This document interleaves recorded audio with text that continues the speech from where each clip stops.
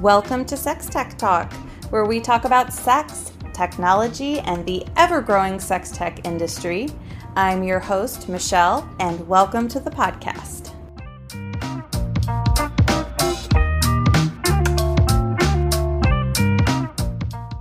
I'm Michelle, and this is Sex Tech Talk, and I am here with Beaver Meadow, and we are going to talk about her job as an intimacy coach. So she's an intimacy coach for adults with disabilities.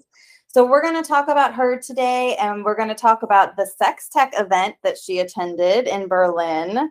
So let's go ahead and get started with Beaver. Tell me a little bit about yourself, and a little bit about the work that you do. Hi, thank you for inviting me. It's really good to be here. Before I get started, in the spirit of modeling disclosing disability and asking for accommodations, which is a practice that hopefully more of us in the corporate world are aligning with, please bear with me if I take long pauses, because that's what happens in the menopause. Apparently, they didn't tell me that.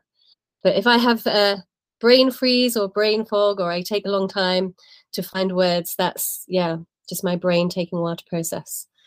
And bear with me. Thank you. Yes, take your time, whatever you need, go for it. Great. So I describe myself as a sex and intimacy coach and partner surrogate. And yes, I help adults with disabilities, both visible and hidden. And I help them explore and express and come into alignment with their sexuality. So I wouldn't say that I work in sex tech per se, or, that I'm aligned in the sex tech industry per se, but I do closely follow the industry to see the latest products and services that might work for my clients. Awesome. Yeah, because with this industry, there's always something new coming out, and the technology is just booming right now. So I'm sure there's lots of products on the market that you could use with your clients. Yeah, absolutely, there are. And, I'm always looking at new equipment or new devices or new platforms that are already accessible. And, I think one of the things about my work and sex tech and emerging modalities or emerging scientific fields of study like sexology, reframing sexuality into the health and wellness industry, the increase in sex tech, particularly after the pandemic, in the last 3 years, there's been a real kind of march, hasn't there, forward in this industry. And, when I think about the clients that I work with, for them, there's already so many barriers to them exploring and expressing their sexuality. And we'll come on to that a little bit later, like what some of those barriers are and what we need to do to overcome. But yeah, so many barriers for them that anything that can help or support or give access to or facilitate or enable them to explore and express their sexuality, is really good. And it feels like that, it's my job to kind of be on the cutting edge of that and to know about that, so that I can signpost them to what's up and coming in the industry. Yeah, definitely. Because the more you stay up to date, the more value you can bring to your clients, with the newer technology. I think that's awesome. Yeah. I mean, for example, imagine for a moment that you're a wheelchair user, you want to go to an adult venue. I mean, I've taken clients to sex shops before, and we've arrived and there's no ramp and they can't even get into the shop. So then they kind of go, okay, well, I'll order online, and we might do a piece of work together around, okay, what device might be useful for you for your self-pleasuring practice or whatever it is they want to explore. But the website's not optimized.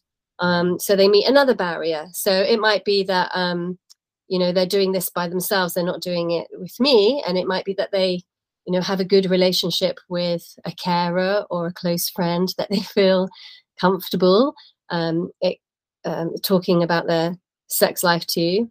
And the carer might help them order something online, and it arrives, great. But then, it might be that they have manual dexterity issues, and then they can't open the packaging because that's not been thought about. So then they might have to ask someone to help them opening them. And by this point, you know, all sense of privacy or, you know, dignity is out the window, because you're having to ask someone else to help you do something that's, you know, something that we do in private that's really intimate. Oh, totally. Like, I think about myself, and like, if, you know, when I order like a sex toy or something, like I want it to come in from Amazon in like a brown box. Nobody, my neighbors don't know what's coming. And like, you know, I don't want my kids and my husband to know everything that I have, you know? So like, you know, just everybody wants a sense of privacy, you know, but then you have to think, you know, when you don't have the ability to, you know, open your own packaging, or the packaging's not made accessible, then it's just a whole different situation. Yeah. And so then you've got your pack, you know, you've opened it, you've got this far. I mean, and already how many barriers have you had to overcome? Like ridiculous amount, right? And so then you're actually using the device. Well, you know, you can't navigate the buttons because they're not raised, and you might have a sight impairment, for example. You know, so why not, you know, have raised operational features? And I know a lot of products now do as a you know, as a de facto standard, which is great. And I'm seeing more and more products on the market that are voice activated, which is even better. Yeah, and app controlled, which is great. And also, you know, devices where you don't have to hold them in place with your hands, so using various belts or straps or anything like that, you know, to accommodate those needs. If anyone can design a device that cleans up or collects semen after a self-pleasuring practice so that the carer doesn't have to come in and do that, that would be amazing. But not quite sure how that would work. Well, I've seen the one that's made for, you did the TikTok on it, the one that's made for women. Like what is it called? I can't remember now. Dripstick. Yes, the dipstick. Dripstick, the dripstick or the cumpon. Yeah, it's called the dripstick. Yes, which is great because that's, you know, that's for female bodies. But, you know, if you're a man, if you're a male body and you know, you want to self-pleasure, but you don't have the ability to clean up after yourself, then the carer has to come in. And I mean, how mortifying, how embarrassing. And, you know, we don't think about this, but I work with clients that, you know, that's their experience. That's their lived experience of accessing sexual pleasure. And, you know, the options to them are very limited. You know, it's either you have a partner, great, but then, you know, you can explore your sexuality. And if you don't have a partner, you know, you have to hire a sex worker or another sexual service. And we'll talk a little bit about the differences between the different sexual services as well, because I think that's quite key. In the same way that sex tech is in the realm of, well, it's more in the realm of health and well-being, isn't it? And growth and development, and less in the realm of adult entertainment.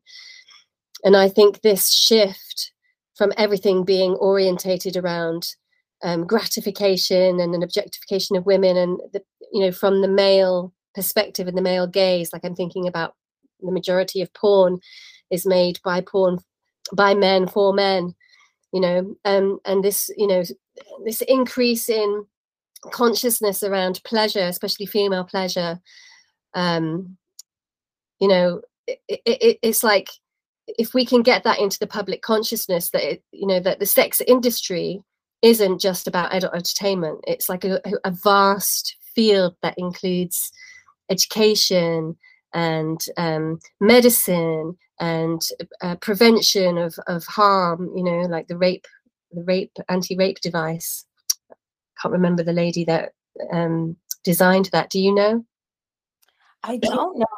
I don't know anything about that. So you don't? Oh, okay. There's so a device has been made that women, I think it's in Africa, I don't think it's available here, but in Africa I know that they use it, and it's like a device that you insert, and it's got barbs on it. So if you are penetrated through unwanted contact, then the device then you know, is stuck onto the penis of your perpetrator, and they can't get it off because it's actually, you know, the barbs have gone into the skin and they have to go to hospital. And then and then everyone knows that they committed rape, and there's evidence there because they've got this thing on the penis, which I think, I mean, it's pretty hardcore, right? But I mean, yeah, but I mean, unfortunately, we live in a world where we do need stuff like that, you know. So I think it's one more way to prevent somebody from rape, getting raped. And absolutely. Absolutely. And, you know, I specifically decided to work with sex and disability because, you know, I'm just so fed up of this, you know, unrealistic beauty standards and the pressure to have the ideal body, and how, you know, if you don't, you're kind of like, you know, left behind, aren't you? It's all about, you know, how do you rate yourself? How do you score yourself? Oh, she's 10, or she's, you know, she's an 8, he's a 9, they're, you know, 3, all that kind of thing. And we live in that kind of culture, don't we, where we're judged on purely how we look and how we show up on social media, and it's all fake, and it's got nothing to do with how you relate to each other and how you know, it's not relational, is it? It's very superficial. And you know, and you know, in disability, that's particularly problematic for able-bodied people, because there are, you know, there's a discomfort around engaging with someone, you know, visibly disabled, and you're not sure of how to approach them or start a conversation. It's a little bit different, I suppose, if you have grown up around disability, or you have, you know, secondary lived experience, like someone in your family, or, you know, a friend that has a disability, and then it's not even an issue. You don't even think about it. But if you haven't done that initial interaction with someone, you know, in a wheelchair, say, or, you know, with a visible disability, can be quite scary and intimidating. right. And my husband's mother, she passed away now, but she started using a wheelchair when my husband was a teenager. She had cancer and it affected her mobility. And so, like, my husband notices things that even I don't notice, like, if he's, like, sees somebody coming in a wheelchair, he immediately, like, helps to part the crowd so that they can, like, come through and, like, make sure that people can see their pathway. Like, we were in Disney World, and, there's a wheelchair user coming through, and my husband, there were people just walking in front, like, not paying any attention to this person. And, so my husband, he's a big guy. He's like, 300 pounds, like 6 foot, like 4. He's a really tall dude.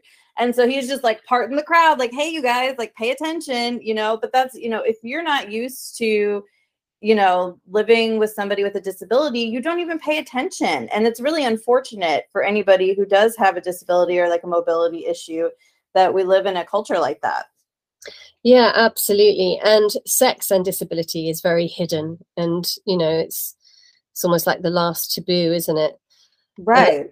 Yeah. And, in my work, I am unashamedly public and out and open about the work that I do with my clients. And, it's about defying taboos and shifting public perception around sexual services in general, and the difference between the various guises and offerings, from sex work, which is notoriously stigmatized, to coaching, to surrogacy, to enablers and facilitators, educators. And then there's this whole army of body workers, conscious, psychosexual body workers that are coming up through the alternative conscious sexuality kind of tantra scene, which I think is really interesting and fascinating and very pioneering.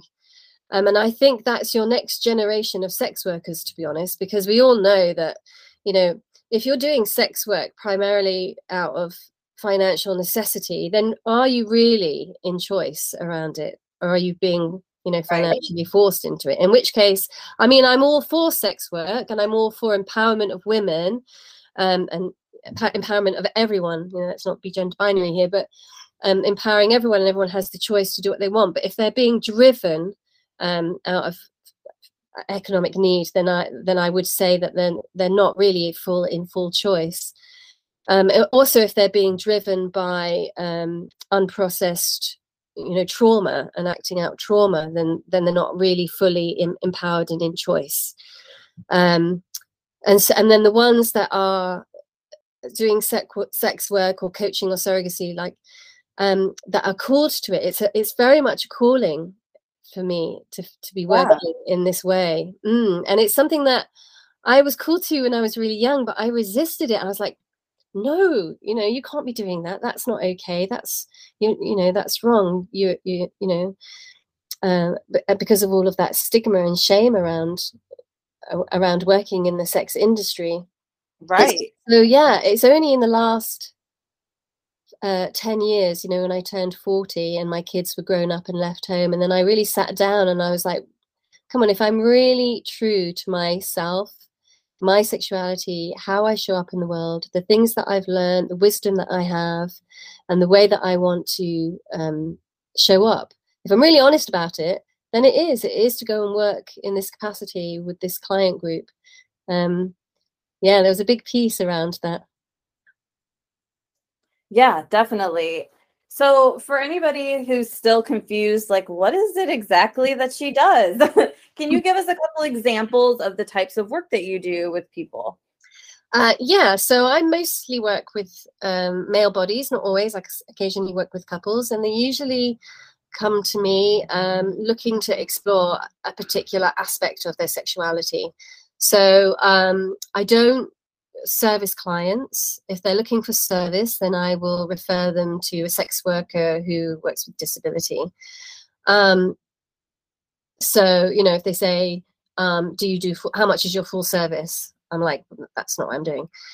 If they want to have full service, i.e. penetration, because they've never had penetration before, they might be, like, I work a lot with mature adult virgins, and they want to go through on that process and have a sexual awakening. There's a whole piece around that of sex ed initially, and then a piece around consent, a piece around what their boundaries are, because if they haven't had any sexual experience, how do they know what their boundaries are? How do they know how they want to be touched? How can they actually consent to anything if they don't know for themselves and they haven't had any exploration into that? They might think that they want whatever, but it's not until you actually start touching or working with the body, and the body will soon tell you if it's, oh, that doesn't feel quite right, or actually, yes, I want more of that. So a lot of my work is around not just consent, as in, do you consent to having sex? That's way too vague, because consent is so much more nuanced, and it's not static. It moves throughout time. So I'm looking at informed, enthusiastic, ongoing consent throughout the whole session. And so that means that they have to be able to say no to touch that they don't like, not just tolerate it or put up with it or hope that I will do something different, actually be able to verbalize and say, that's not working for me. I actually would really like this now. Yeah. Because if I can't hear their yes, if I can't hear their no, sorry, how can I trust their yes? Right. Gosh, everybody needs this in their life. Like, gosh, I think of my whole life as a young person, as a teenager in my 20s, like even through the beginning of my marriage, like, how to verbalize, what you like, what you don't like, and to understand. And I think, a lot of men especially need to understand enthusiastic consent, like, just because the person says, yes, I want to do this at the beginning, doesn't mean that, you start doing something they don't like, or, like it's a whole atmosphere. That's right. That's right. So I work with The Wheel of Consent. It's a body of work by Dr. Betty Martin. And when I discovered her work, it just revolutionized my own relationship to my sexuality, and also just how I show up in the world in other areas of my life. Because once you learn how to say no to the things that you don't want and yes to the things that you really do want, your life just changes and you level up. Yeah. And there's all sorts of reasons of why we find it difficult to say no. And especially, for women in the past, it's dangerous for us to say no. And so we've learned to just kind of go along with, or we just kind of like appease, because we don't want the backlash or the negativity that our no historically has provoked. It's hard to hear, and it's hard to hear someone's no because we feel rejected. So there's a whole lot to unpack and explore around these two simple words, yes and no. So I do a lot of work practicing that. But and it's quite playful and it's quite fun and it's quite sexy as well. And then we're looking at tracking arousal and what happens when we talk, and do we have the language to talk about sex? And of course, with clients that are nonverbal, this is particularly problematic because, yeah, they still have sexual wants and desires, but how to actually communicate that and get ongoing enthusiastic consent through sessions, is a challenge. And that's, where sex tech comes in, of course, because, a lot of my clients will be using AAC devices, so augmentative alternative communication devices, with eye tracking functionality, so that they can construct sentences and then the computer, speaks in a computerized voice. So, we can do that. Although most of the software for these devices, they don't have anything about sex on them. They don't have an icon for blowjob or for, French kissing or for BDSM or or anything like that. It's a very basic, hug, kiss, love, sleep with, bed. Right. Which is something else. We need somebody else to help out and get into that. Somebody who knows how to do that type of programming, because it's needed. Like you said earlier, it's part of your wellness. It's more than adult entertainment. It's part of your well-being. Yeah, it's part of quality of life. It's mental health. It's, the fact that there's even a debate about is sex a human right, to me, is just mind-boggling. I would rephrase it and say sexual expression is your human right, and that might need to be enabled or facilitated in some way, if it's not possible that you can explore and express that yourself. But yeah, is it a right? Is it a need?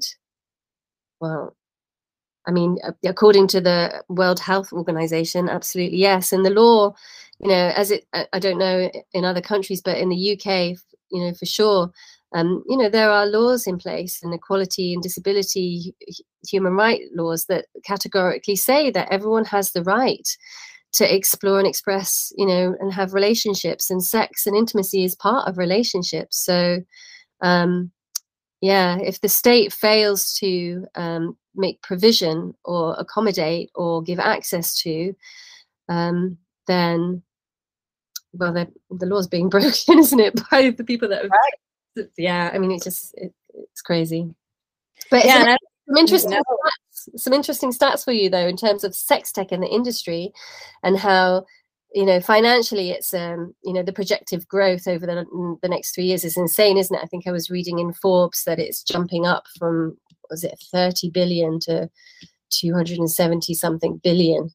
That's it's wild. Yeah, it's wild. And so in the disability arena, 1 in 5 consumers have a disability.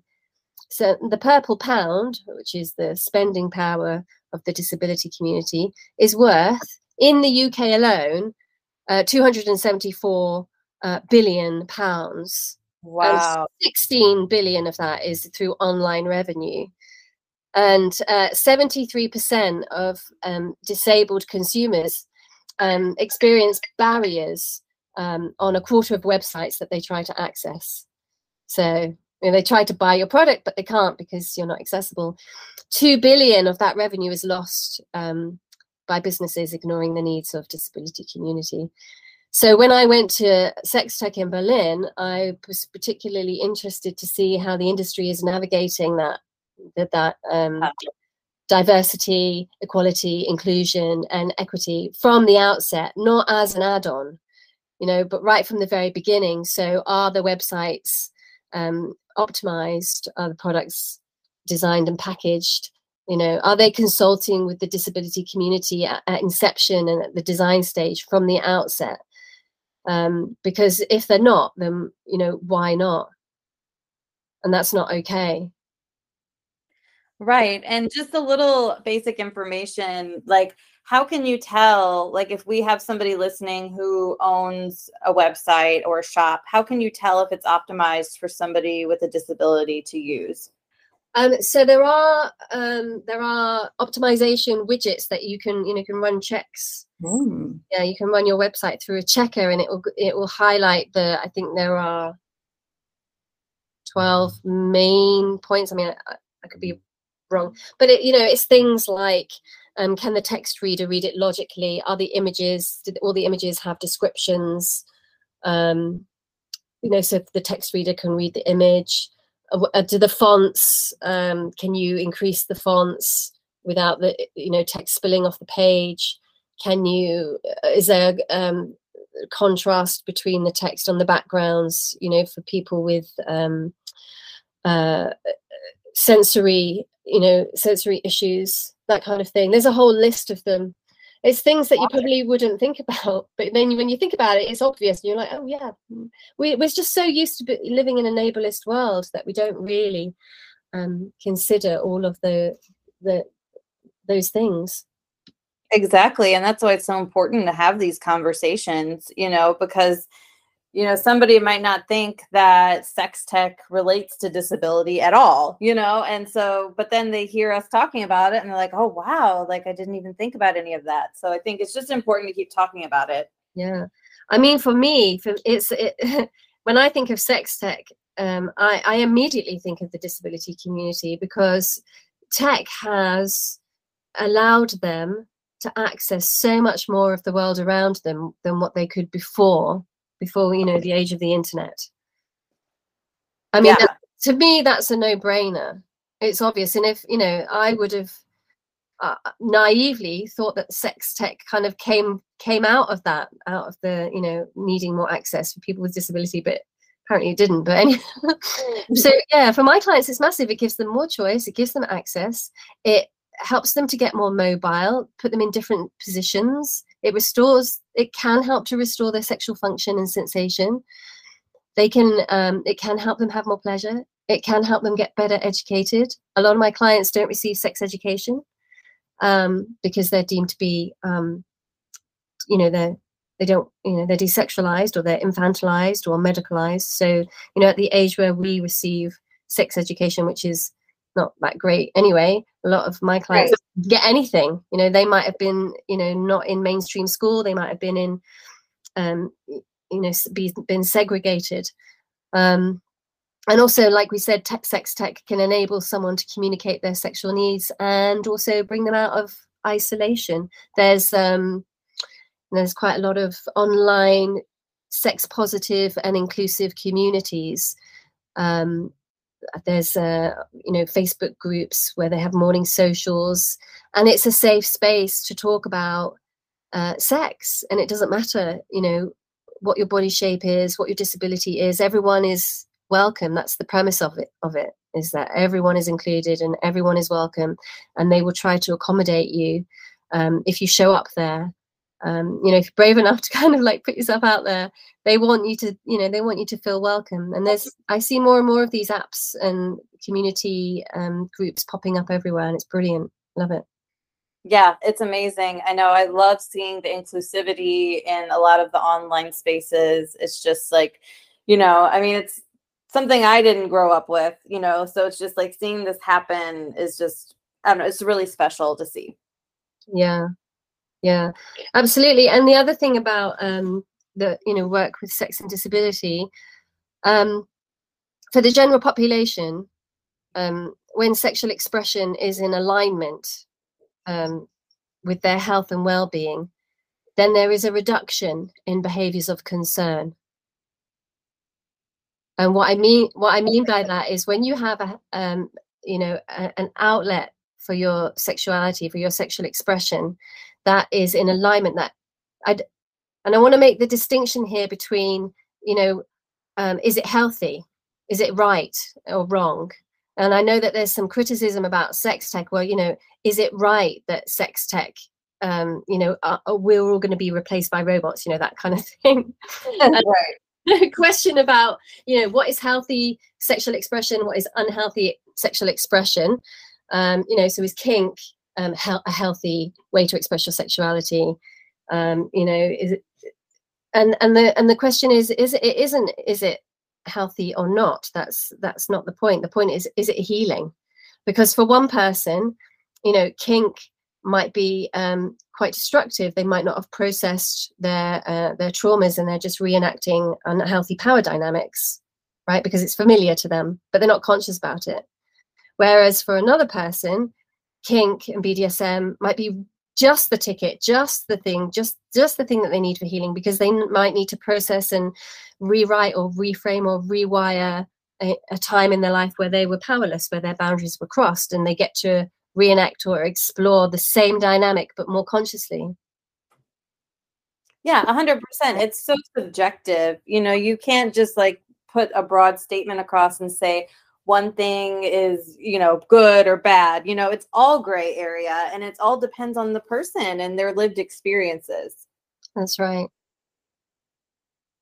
So part of your job too is providing like sex education and resources. So can you tell me like a little bit about like how you start working with clients? So maybe like where do your referrals come from? How do you meet your clients? And what is like your first couple meetings like?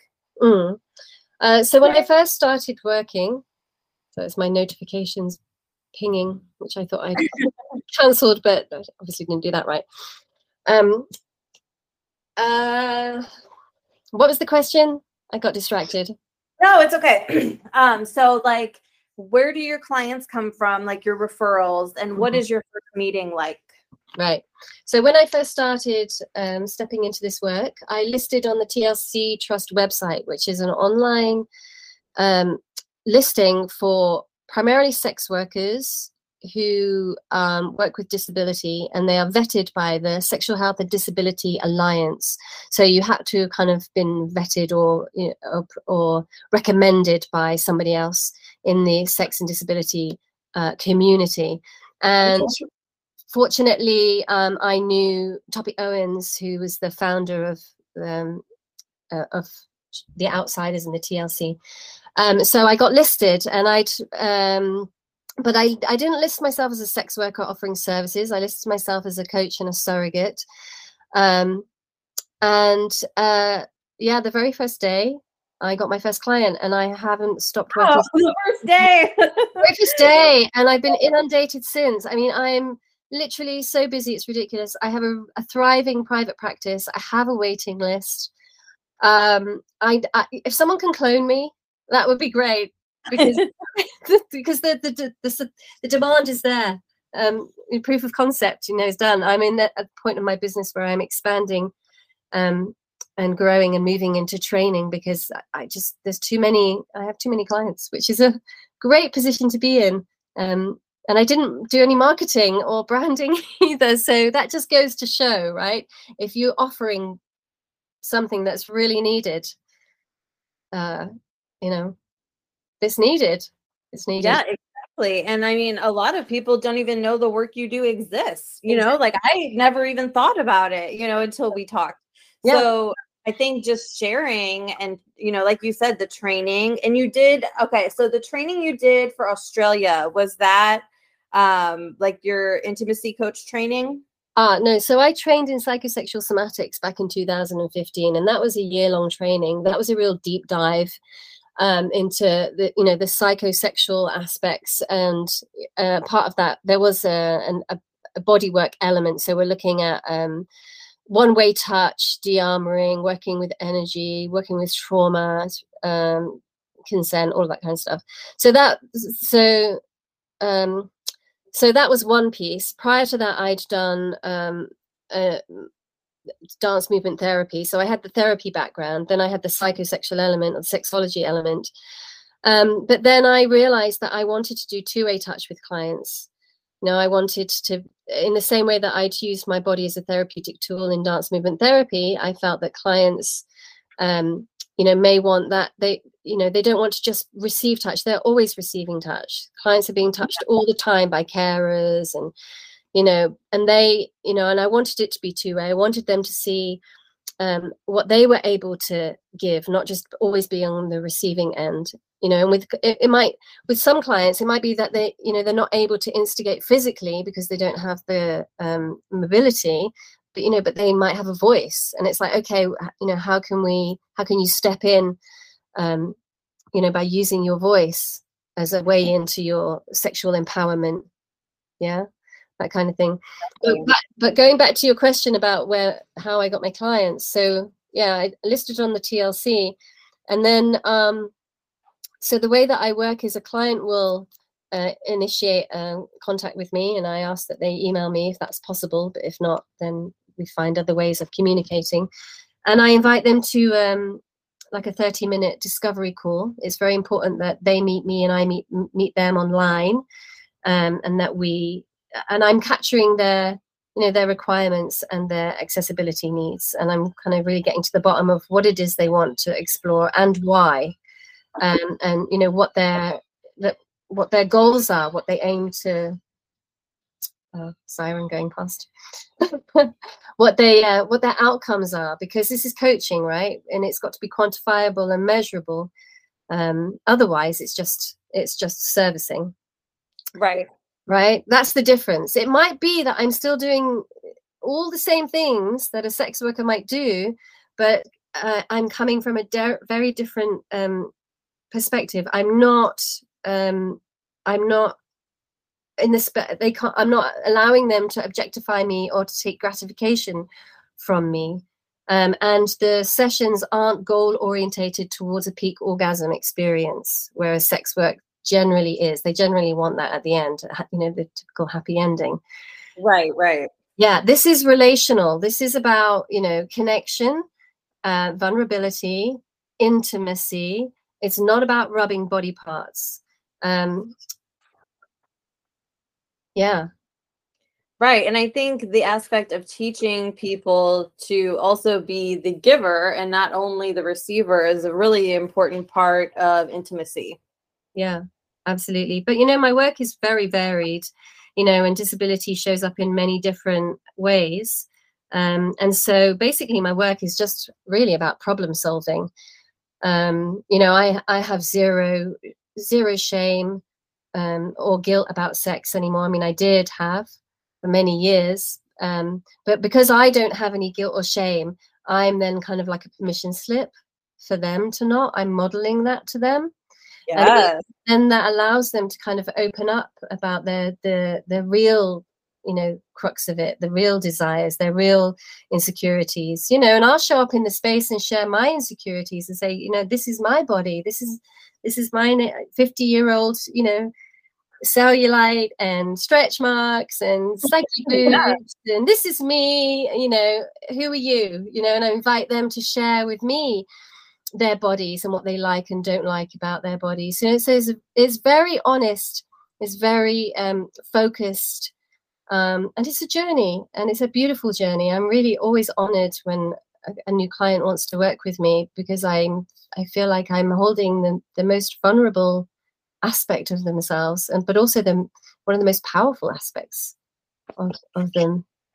Exactly. And I mean, what you do changes somebody's life. Somebody who thought they would never get to experience intimacy and pleasure in that way, what you do is life-changing for them. Yeah, absolutely. And then I have clients who they might, so there's a difference between clients with congenital disability, so they're born with disability, and the way that I work with them is different to the way that I might work with someone who has an acquired disability through accident or illness or just old age. The body's breaking down. So with clients with an acquired disability, that's more about reframing sexuality, because the sex that they had before they can't have now, because there's some level of lack of function or lack of sensation or lack of something or other, right? And that's not going to come back usually. And so it's reframing sexuality, and helping them process that and helping them move forward. And with congenital, it's different, because they haven't experienced sex in any other way. You've always inhabited that body.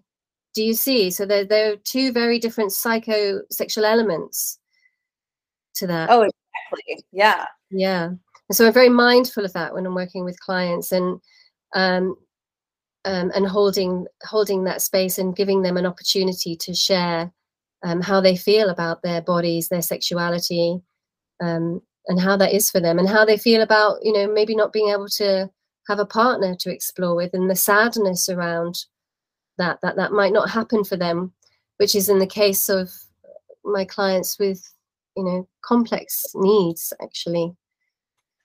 Yeah, and I think last time we talked, you had told me that you had done something as simple as like holding someone's hand in the park, and like that kind of intimacy is important as well. Yeah, absolutely. Yes, this client wanted to feel like what it might be like to have a girlfriend. He'd never experienced that. He was in his 30s and just walking through the park, holding his hand while he's in his wheelchair, and people looking at him walking past. He had the biggest smile on his face. Like, look, I got this woman, she's with me, she's holding my hand. I am available to date, I'm fuckable. Don't know if I'm going to say that. Yeah, say it. It's true. Yeah. Well, I mean, I've noticed that the closed captioning is like editing what we're saying, which I am not super happy about. But I don't know if there's a setting I can turn off for that. But yes, say fuckable on my podcast. I have it marked as explicit. But that's true. That's how you would describe yourself. Like, maybe you don't feel fuckable, So it's like have that feeling and have people look at you in a sexual way is really important. Yeah, I have clients tell me that they don't feel human. When they're desexualized, they're not human. Yeah, and yeah, and I kind of almost want to make up some merch that says, can't walk, can fuck, or yeah, don't disable my libido, or I don't know. There's a whole bunch of stuff that you can play on words, and like badges for my younger clients. They go out clubbing with their friends. They see their friends hooking up with women, and they're like, what? Why? Can I not hook up with a woman? How can I? What do I need to get a woman in a hookup in a nightclub? I'm like, yeah, maybe we should just get you a badge. Like, I'm great in bed. Ask me. Yes, I would. I've been professionally trained. Like, I graduated from the Disability Sex Coach School. Right. Honestly, I mean, I'm sure they have more training than anybody else in the room. Most people don't have that kind of specialized coaching and training. Exactly. I mean, especially the piece around consent, right? That is so powerful, and also, really leads to, into a deep dive into intimacy very, very quickly when that consent piece is there, because you're creating safety. And when people feel safe, then they can relax. And when you can relax, you get hornier, right? And the arousal can really start pumping.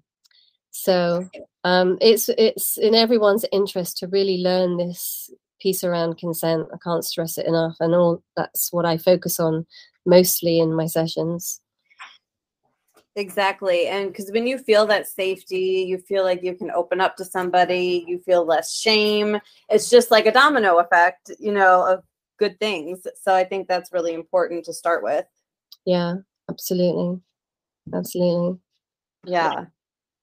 All right, so let's talk a little bit about sex tech. And I also want to remind anybody listening in, if you have a question, you can type it in the chat or feel free to raise your hand. And then at the end, we'll do a little Q&A. So feel free to participate, make comments in the chat.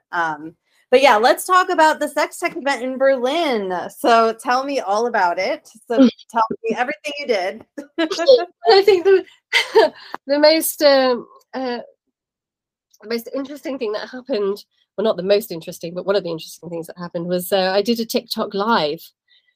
And well, I attempted a TikTok live, and within 10 minutes, TikTok suspended it, and I was banned. Oh no! From doing another live for however many for a period of time. So talk about challenges of working in the sex tech industry. Yeah, that happened. Okay, so what was your TikTok about that all of a sudden they banned it? Well, so I did on the plane going over, I just did a little, teaser, like I'm on my way to the Sex Tech Festival. What's going to be there? Is it inclusive and accessible? Follow me. I'm going to be live tomorrow from the Sex Tech thing. And this big build up. Yeah. And then, the following day, I clicked on the live and I was just filming, I've forgotten his name. The guy that manufactures the handy. the masturbation device, and I was just filming a little bit of his clip, and I think it's maybe because he said masturbation maybe about 3 or 4 times in that clip that might have alerted the censorship team on the other end. And then I was just kind of scanning around, showing the different stands and stalls, and there's some very gorgeous, beautiful sculptures, 3D printed sculptures of male bodies and penises, and being in all sorts of different sexy embraces. So I was, showing that. I think that's probably enough. Yeah, I mean, I was following along on like Instagram and like what other social, like I guess it was just Instagram, maybe a little bit on LinkedIn about the event. So tell me, like, what kind of speakers did they have? So what did you attend when you were there? Did you go to all of the scheduled sessions? I tried to. I mean, there was a lot. There was a lot packed in. I didn't get to do everything that I wanted. And yeah, I was kind of pretty brain dead by the afternoon. To be That is a little overwhelming. Like, like on top of traveling, it's just like, and plus if it's an industry you're excited about, you want to like see and do everything. So it's like a lot to take in. I wanted to talk to everyone. I wanted to listen to every speaker and really take everything in and take notes, because it was all so incredibly fascinating. Yeah, and my poor brain I didn't have the capacity for that. Like, they don't tell you this about menopause, of how you the processing of your brain and the capacity for concentration for long periods just totally goes. It's very annoying. Yeah, I know nothing about menopause. Like, I was never taught anything about it by anyone. So it's going to be, I mean, I'm 36. So it's going to be completely up to me to like do research and learn about it. I mean, I never in school, my family never talked about it. Like, so it's like, I'm going to just have to figure it all out on my own. Yeah. Yeah. And also, there's something else around tech in itself, for me, is a scary word. I am a technophobe. I am pre-internet. I'm paper and pen. I'm send a pigeon. So social media and all of this, online stuff is not, I'm not gonna lie, it's a challenge, and it's taken me a long time to get up to speed. And my daughters really laugh at me when they see me on my phone, like, with my fingers and like tapping with one finger. They're like, "Mum, you've got 2 thumbs," like, like that. And I don't know, I can't do that. Yeah. I get it. Like, it's, and I mean, I grew up more in tech, like I went to elementary school like in the 90s, and like we didn't have a lot, but like we had some tech in the schools. But even by the time I got to college, I already felt like I was behind a lot of the kids coming in behind me. Like I feel like there is a gap between just like using all this technology, and like people were bringing their laptops to class to take notes, and I was like still had my notebook and pen out, so it was just like just a little bit different. Yeah, absolutely. But I still managed to get 15,000 followers on TikTok overnight. Exactly. See, like it's about your content and what you make and like how people are interested. So I think that's so cool. I mean, obviously you're saying something that people want to hear. Exactly.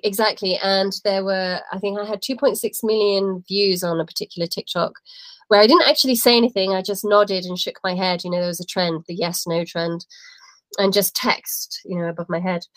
And off the back of that, there were 4,000 comments, and it was such an interesting debate. And the majority of it, I would say probably 90% of it was like, yes, great. This is brilliant. Your work is really important. It's really needed.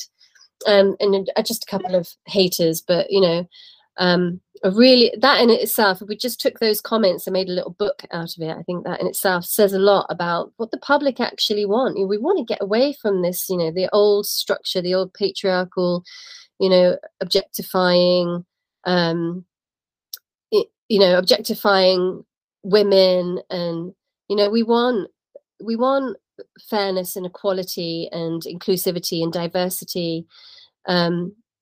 Yeah, we want conscious sexuality. We want consent. Yeah, definitely. I agree. And I think, especially, luckily the younger generations that are coming in, are learning more about this than we ever learned.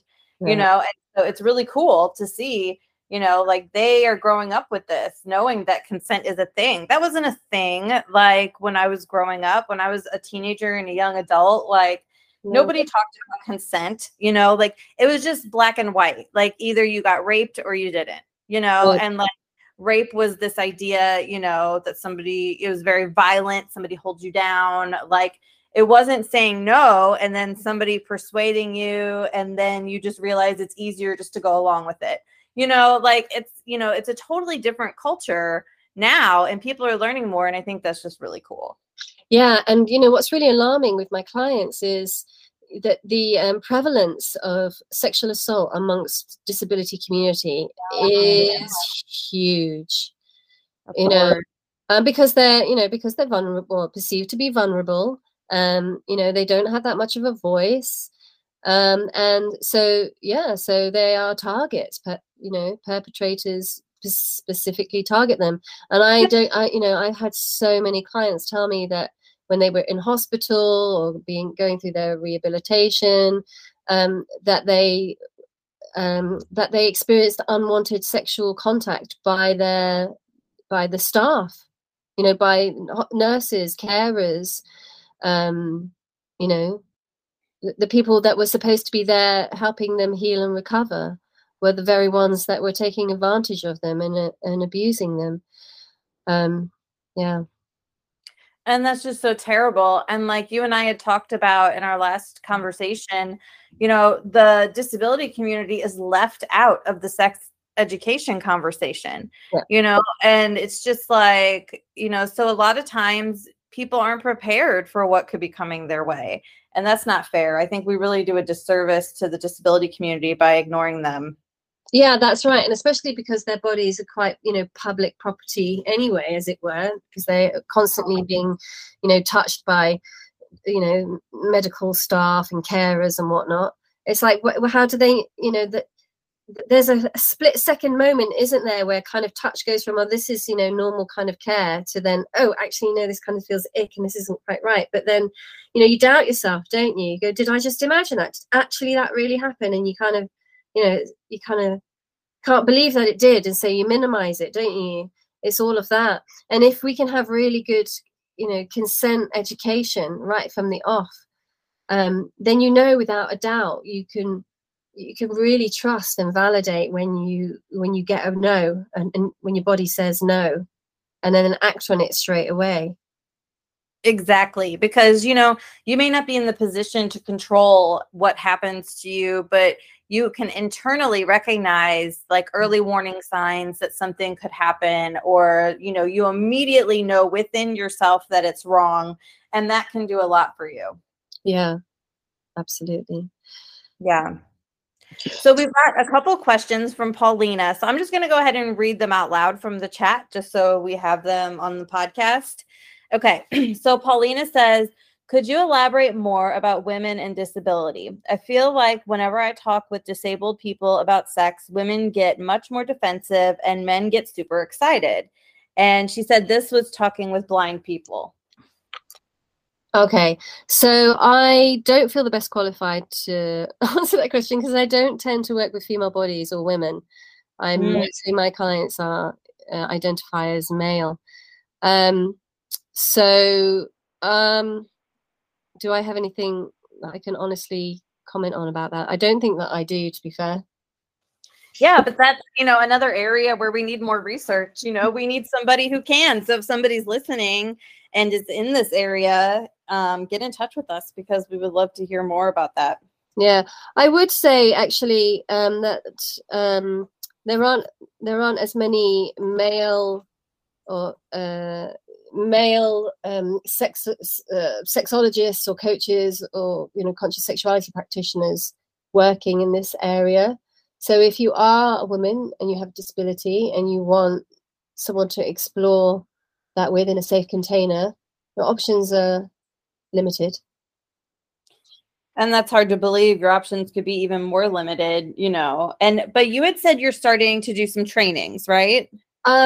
Yes. So we're in talks at the moment with Touching Base from Australia. They've just released their first professional disability awareness training for sex workers, which is so exciting. It's the first of its kind in the world. And the training was amazing. It was really, really good, very comprehensive. And they want to roll that out globally. So we are seeing how we can collaborate with them to bring that over this side of the world, and maybe expand and broaden that to include other sexology practitioners. So anyone working in sex and disability would benefit from their training. And that's really exciting because that's never happened before. And that just shows me, you know, that they're really moving in the right direction. And that sex and disability, you know, actually there's a lot more representation, media representation around disability generally. And sex and disability, you're starting to see that more. And there was that great sex education on Netflix. That's that series. Oh yes, and I haven't watched that yet. Is it good?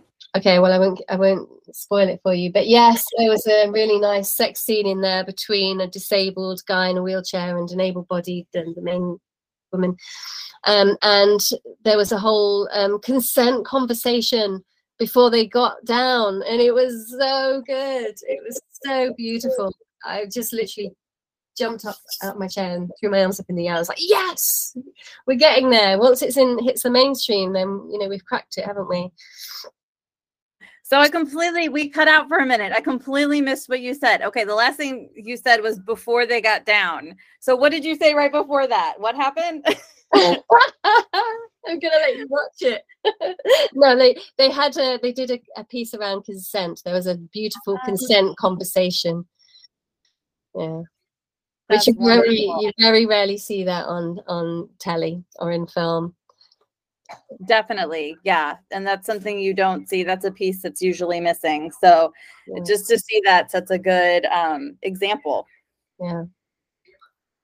Okay, so Paulina has another question. So she said, let's see, hold on, let me get to the right one. She said, oh, also, I was thinking about how at the beginning of the conversation, you talked about sex and privacy and how nice it is to get sex equipment delivered discreetly so nobody would know. But I'm sitting here and thinking, if in this day and age, we should still keep that private, how else are we going to talk about it openly? Yeah, and that's something I had mentioned too. Yeah, how I get it delivered discreetly and, like, you know, and I guess it just depends, you know, how you personally feel about it. I think since I've gotten into this space, I am getting more, I guess, less shy. Let's just say that, like, less shy, less like embarrassed or shame filled, you know, than I was before. So I feel like as a person, I'm making progress. And I think the more we have people modeling for us, you know, how to be shame-free, the better we're going to get. What do you think, Beaver? Yeah, I absolutely agree with that. Everyone is on their own journey with their sexuality, and we all have our own internalized fear and shame that stop us from really showing up as our authentic, sexy self, right? Yes. And so you need to have, you know, options and choices. So for some people, yes, they absolutely, you know, some of my clients, they absolutely, you know, would be mortified if anyone found out that they were seeing a sex coach, you know, and that confidentiality and privacy is the most important thing. And some of my clients, they'd be on a TV documentary tomorrow, like having their sessions filmed, like, and put out, you know, a primetime TV, because they, you know, they want to get this out there. So you have to respect everyone's, you know, timing and pacing around how they, you know, show up and reveal themselves, and the vulnerability around that. But, you know, I think about this idea about being a permission slip. And when you walk through the world with no shame around your sexuality, you really are a beacon of light to people that are struggling, you know, suppressing their sexuality. You know, and I think about the people that I admire, my influences, like Cindy Gallop, the Make Love Not Porn lady. You know, why is she so popular? Well, you know, it's because she's honest about who she is. And, you know, she stands on stage at TED Talk and she says, you know, I have sex with younger men. you know, and when they, you know, kept saying, could they come on my face, you know, I realized that we had a problem here. You know, Right. that's the first time that anyone had ever said anything like that honest, you know, on a tape talk. And, you know, and there, you know, yes, it was shocking, but also people relate and they go, yeah, great. You know, someone's brave enough to actually say what, you know, I'm not brave enough to say. And people feel safe around that, that level of congruence and really showing up authentically, even if it's challenging and in your face, because, you know, your higher self recognizes the truth of that. And that's a really beautiful thing, but it takes a lot of courage to like, when I was at the sex tech, as a little story, Anna Lee was doing her talk on the lioness. I love the lioness. It's so cool. So I don't have one, but that's my dream. Right. Neither do I. But so she was talking about collecting 150,000 data sets of, you know, females orgasming, and I'm just listening and I'm thinking, what about multiple orgasm? Like, I really want to ask her about that, because, okay, so she's collecting data sets from one orgasm, but does your orgasms change, like the third, the fourth, you know, in any one session? And then I'm thinking, Right. am I the only one that, like, you know, like, I wanted to get up and ask her a question and put myself out there and go, you know, one's not enough for me. Like, my best orgasm is the third one. Like, am I normal? Does anyone else? But I wasn't brave enough to say that out loud. Yeah. And I wish I had, but you know, I'm noticing that, you know, even though with my work, there are still areas, you know, where I'm hold back, where I'm reserved, where I don't fully show up. I did go up to her privately and we had a conversation about it. And she said, oh my God, I'm so glad you said that. She's like, so many women are saying that their third orgasms are the best. How does that work? I've never, you know, so we had a really great conversation, and I'm really glad that I was brave enough in the end to talk to her. Oh, but that's so cool. Yeah. Yeah, I love all the work she's doing. I think it's amazing. Like, it's fascinating to me. Like, my nerdy side is like, oh my gosh, look at all that data. Like, all the things we could learn. And then, like, the actual, like, vibrator itself is awesome. And it's just like, it looks really great. Yeah, absolutely. Yeah. Okay. So I have a couple more questions for you. So I'm going to skip down to one from Julie. She says, hi, Beaver. Will you work with families? I have a 20-year-old male with TBI who requires support with his sexual needs, but his mother is resistant. So TBI is really challenging. I've worked with a couple of clients with TBI, and they are the ones that I struggle the most with creating a safe container. And unfortunately, the two clients that I started working with, I don't work with them anymore because I can't, because there's issues around consent, not about family members. So yeah, my first question about that is capacity. So if the client has capacity, then the fact that the parent doesn't agree with it, that's irrelevant, because if this person in question is an adult, they're above the age of consent, they have the legal capacity to consent, then it's nobody else's business. Yeah, and Julie just said he has capacity. So yeah. Okay. So then if he has capacity, but the mother is being obstructive, then he's just going to have to find a way to get, you know, to do what he needs without his mum knowing. And I have clients that, you know, do have to do that. They've snuck out of the house. Their parents might be their full-time carers, and they know that their parents aren't going to approve. So they come to a session and they specifically say to me, can you make sure that that my shoelaces are tied in exactly the same way, or my clothes are put on exactly the same way, because I'm going back home and my parents will know if, you know, anything is different. Yeah, and I think there needs to be some education for caregivers and parents out there on how important this is, you know, because nobody should feel, gosh, that's going to be so hard, like to have to consult your mother or your father or your brother to have sexual pleasure. Like, that's just, I can't even imagine how hard that is. I do have clients whose parents are really supportive, and they might, you know, facilitate. So they might drive clients, you know, to the venue and then take them home afterwards. I've had that before. And parents that they might not agree with it, they might not like it, but they don't stand in the way, and they step away and step back. I've had that. But yeah, if he's an adult and he has capacity, then it's got really nothing to do with anybody else. He has exactly the same rights as we do, and we don't have to consult our parents about what we do with our bodies and who we're having sex with and when and how and why. And that kind of just shows to me probably, well, that's all her stuff, isn't it? All her issues and, her whatever, her judgments and stigmas and whatever. Yeah. I hope that answers the question. Yeah, I think that was a really good answer. So Julie, if you have anything else, just go ahead and leave it in the chat. And I wanted to ask you too, Beaver, so where do your sessions usually take place? You said like meet at the venue. So like where do you usually have your sessions? Oh, so yeah. So this is really a problem. This is problematic. And this just kind of goes to show about, the thing around that we were talking about accessibility. So if it's possible that I can go to them, then I will. And I do travel around the UK, and I even travel abroad if that's easier. Because they might, all their equipment is there in the home. It might be that they need hoisting, so the hoists are there. They might, all that kind of thing. If that's not possible because there's an obstructive parent or, a carer or some other reason, then we have to find somewhere. And at the moment, I don't have a space that's fully accessible where I can see clients.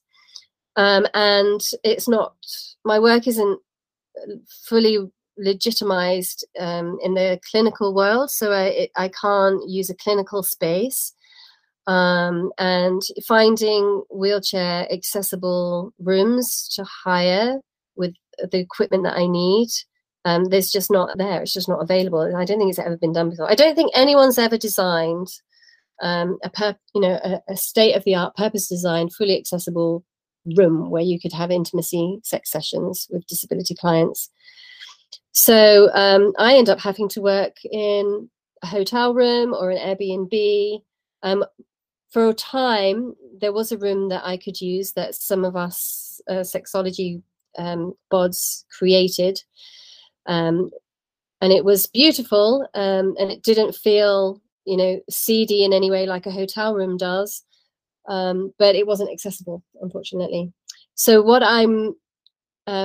my goal for the next 2 years is to create a state-of-the-art, fully accessible, purpose-designed space where I can see clients, a place where I can do training, a place where we can conduct research on spinal cord injury patients that come to me looking to see if they can restore function, and various different products that we can try on them and collect data, so that we can submit that. I want to create this inclusive intimacy space, where all of this can happen in a legitimized way, and eventually a place where the NHS can refer patients. Because we did work with the first client that got funded by the NHS, which was really exciting. Yeah, that's incredible. Like, that's a huge step. I mean, so they funded it for 1 year as part of his care package. They recognized that from a medical standpoint and from a mental health standpoint, and because of behaviors of concern, that he needed this sex therapy and partner surrogacy. And it was, with this particular client, it was surrogacy. So there was a sex therapist involved, and I was called in to do the physical piece with him. And then a year later, when he reapplied, they rejected his funding and said it wasn't an appropriate use of public money. So in my mind, they recognized that, yes, it was needed, but then they were kind of like, oh, we've opened a can of worms. And if we say yes to him, then we have to say yes to others. So we better quickly shut it down again. Right, which is terrible. Like they should have just stuck with their original decision, but hopefully they'll get there in time. Right. But, I'm constantly getting referrals from spinal cord injury units, and they refer patients to the TLC Trust. and tell patients to use it or lose it. And the patient says, oh, well, I don't have a partner. And then they say, oh, we'll go and see the sex workers at the TLC, they'll take care of you, but we have no experience or training in working with spinal cord injury, right? And there is no formal training. So all of the knowledge that I've acquired over the last, 3 to 5 years has been on the job training, and and a real steep learning curve. And things like the fire alarm going off, and I'm on a 5th floor of a hotel with a client who's a wheelchair user who's bladder incontinent, and the fire alarm is blaring, and I'm like, crap, how am I going to get him out? How, and just visions of me wrapping a blanket around him, and hauling him into the chair and then running down the corridor, and we going everywhere, and the building burning, and me thinking, why have they put us on the 5th floor anyway? Why is there a wheelchair accessible room on a 5th floor of a hotel? Exactly. Yeah, it doesn't make any sense to me. So if I have to use a hotel room, and it's the last resort, I check things like that now, because I can't control the environment so much. I make sure that the heating is working in the room. I'm checking that there's not going to be a fire alarm test. I'm checking to see if there's a bed, like a double bed. If I have to work on a single medicalized bed ever again, I'm going to scream. Like, it's literally like working on a bouncy castle. Like, my sessions are 3 hours. I do all my sessions. I don't do 1 hour or 2 hour sessions. A minimum of 3 hour sessions. And it's like, the next day, like, my body's aching. It's like I've spent 2 hours on a bouncy castle. It's not fun. Oh gosh, yeah, I can't imagine. No. Yeah. I haven't yet worked in a residential care home. I've had lots of inquiries from care managers making inquiries about their residents, but as of yet, no one's gone on to make a booking, and I'm not sure why. Because my retention rate from a discovery call to them actually booking is like ridiculously high. It's like 95%. So I'm wondering if that's something on their side. I don't know.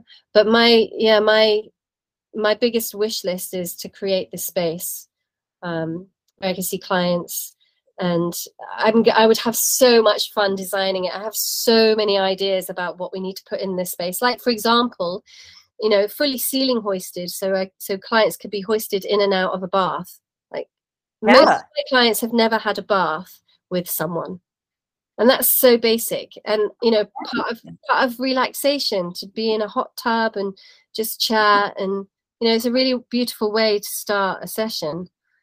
And that's just not possible for so many of my clients, but it would be very possible to design and create that. Yes. Oh my gosh, I want you to have this space. I can just only imagine how cool it would be.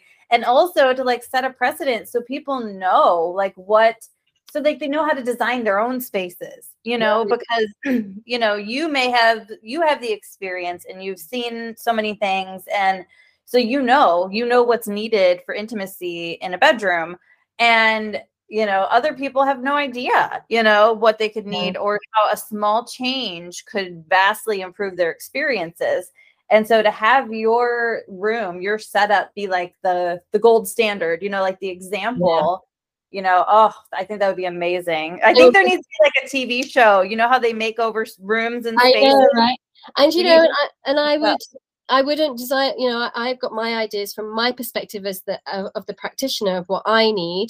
Like, so for example, if I'm working with someone in a wheelchair, and it might be that they don't want to get out of the wheelchair, or they can't because there's no hoist or whatever, so we do the session in the wheelchair. From my perspective, I know what I need to navigate that equipment and what would help me in that session.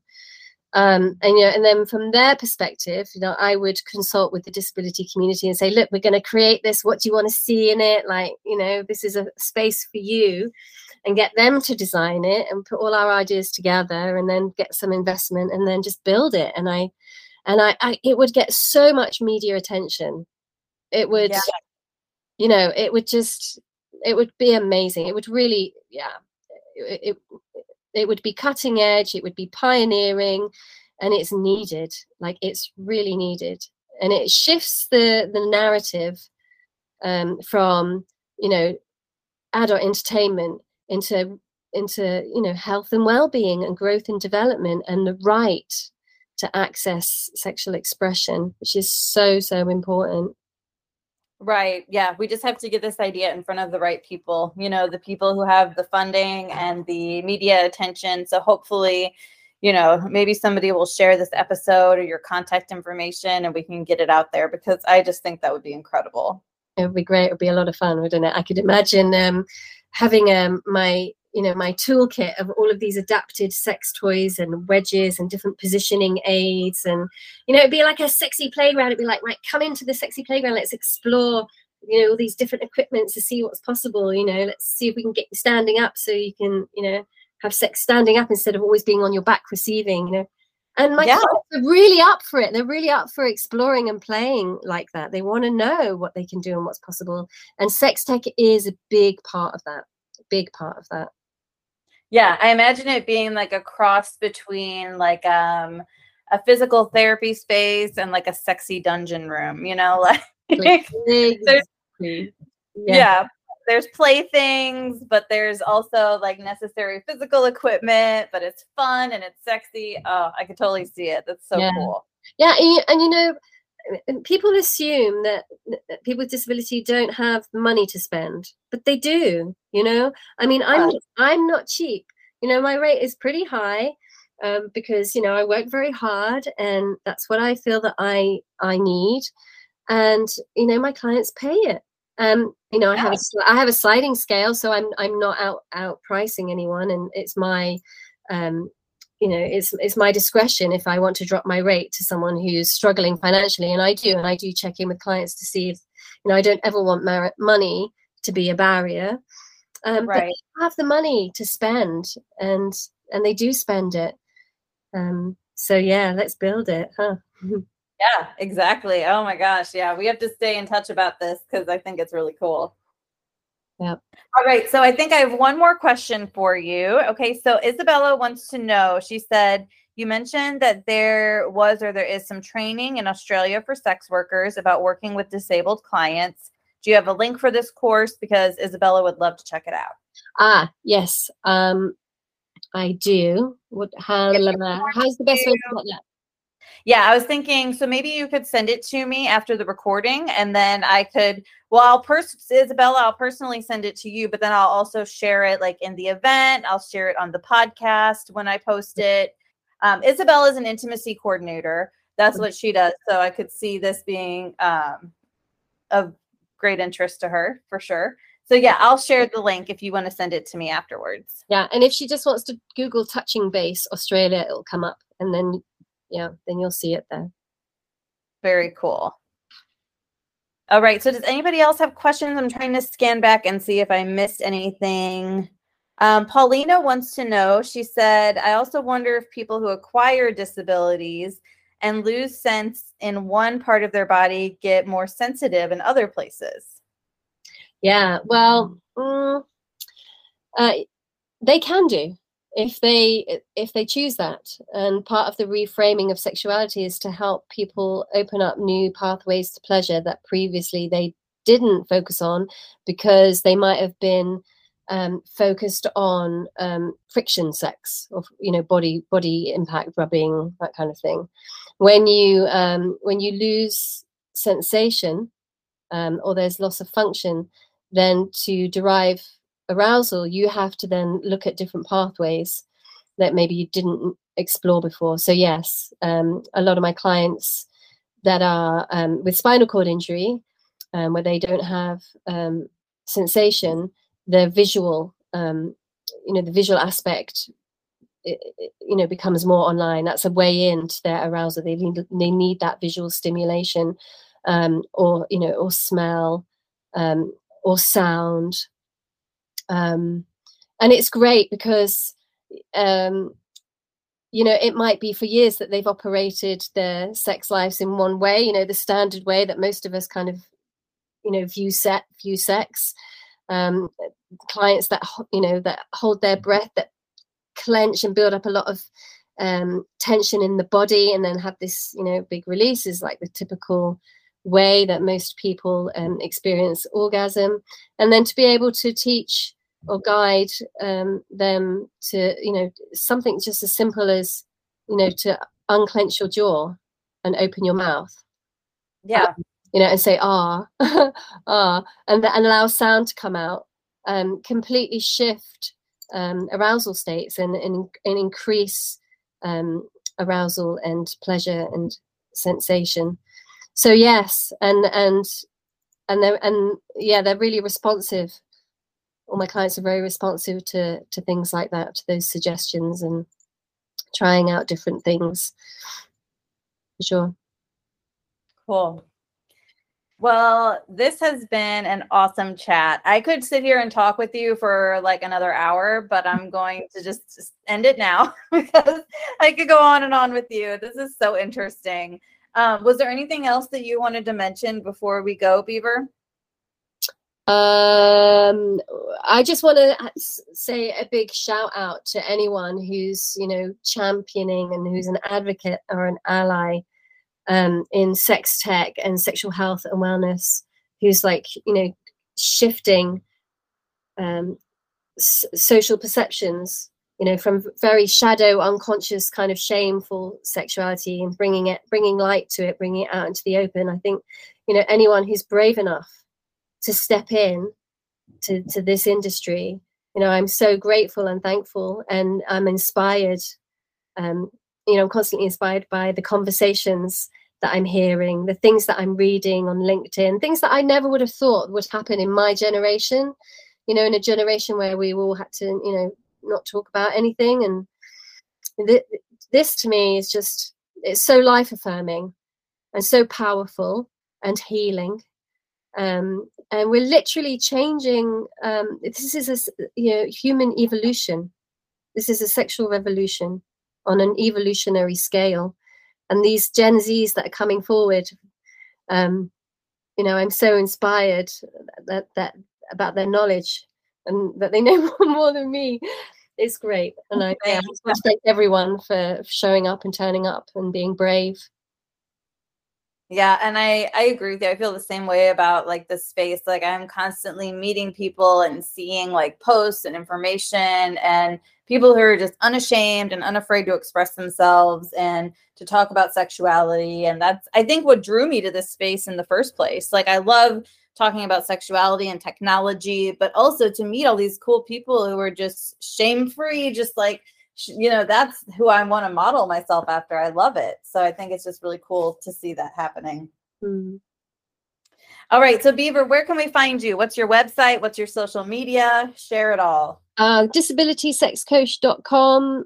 TikTok is at Beaver Meadow, I think, or at the Disability Sex Coach. If you just tap that in to any search engine, I'll pop up. You'll find me, because there's not many of us doing that.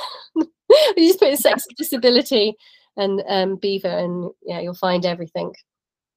Awesome. Very cool. And I'll do a little like copy paste of some links to share in the show notes. So once I release the podcast, I'll have like everything linked up. So it'll be really easy for the podcast viewers to find you. So great.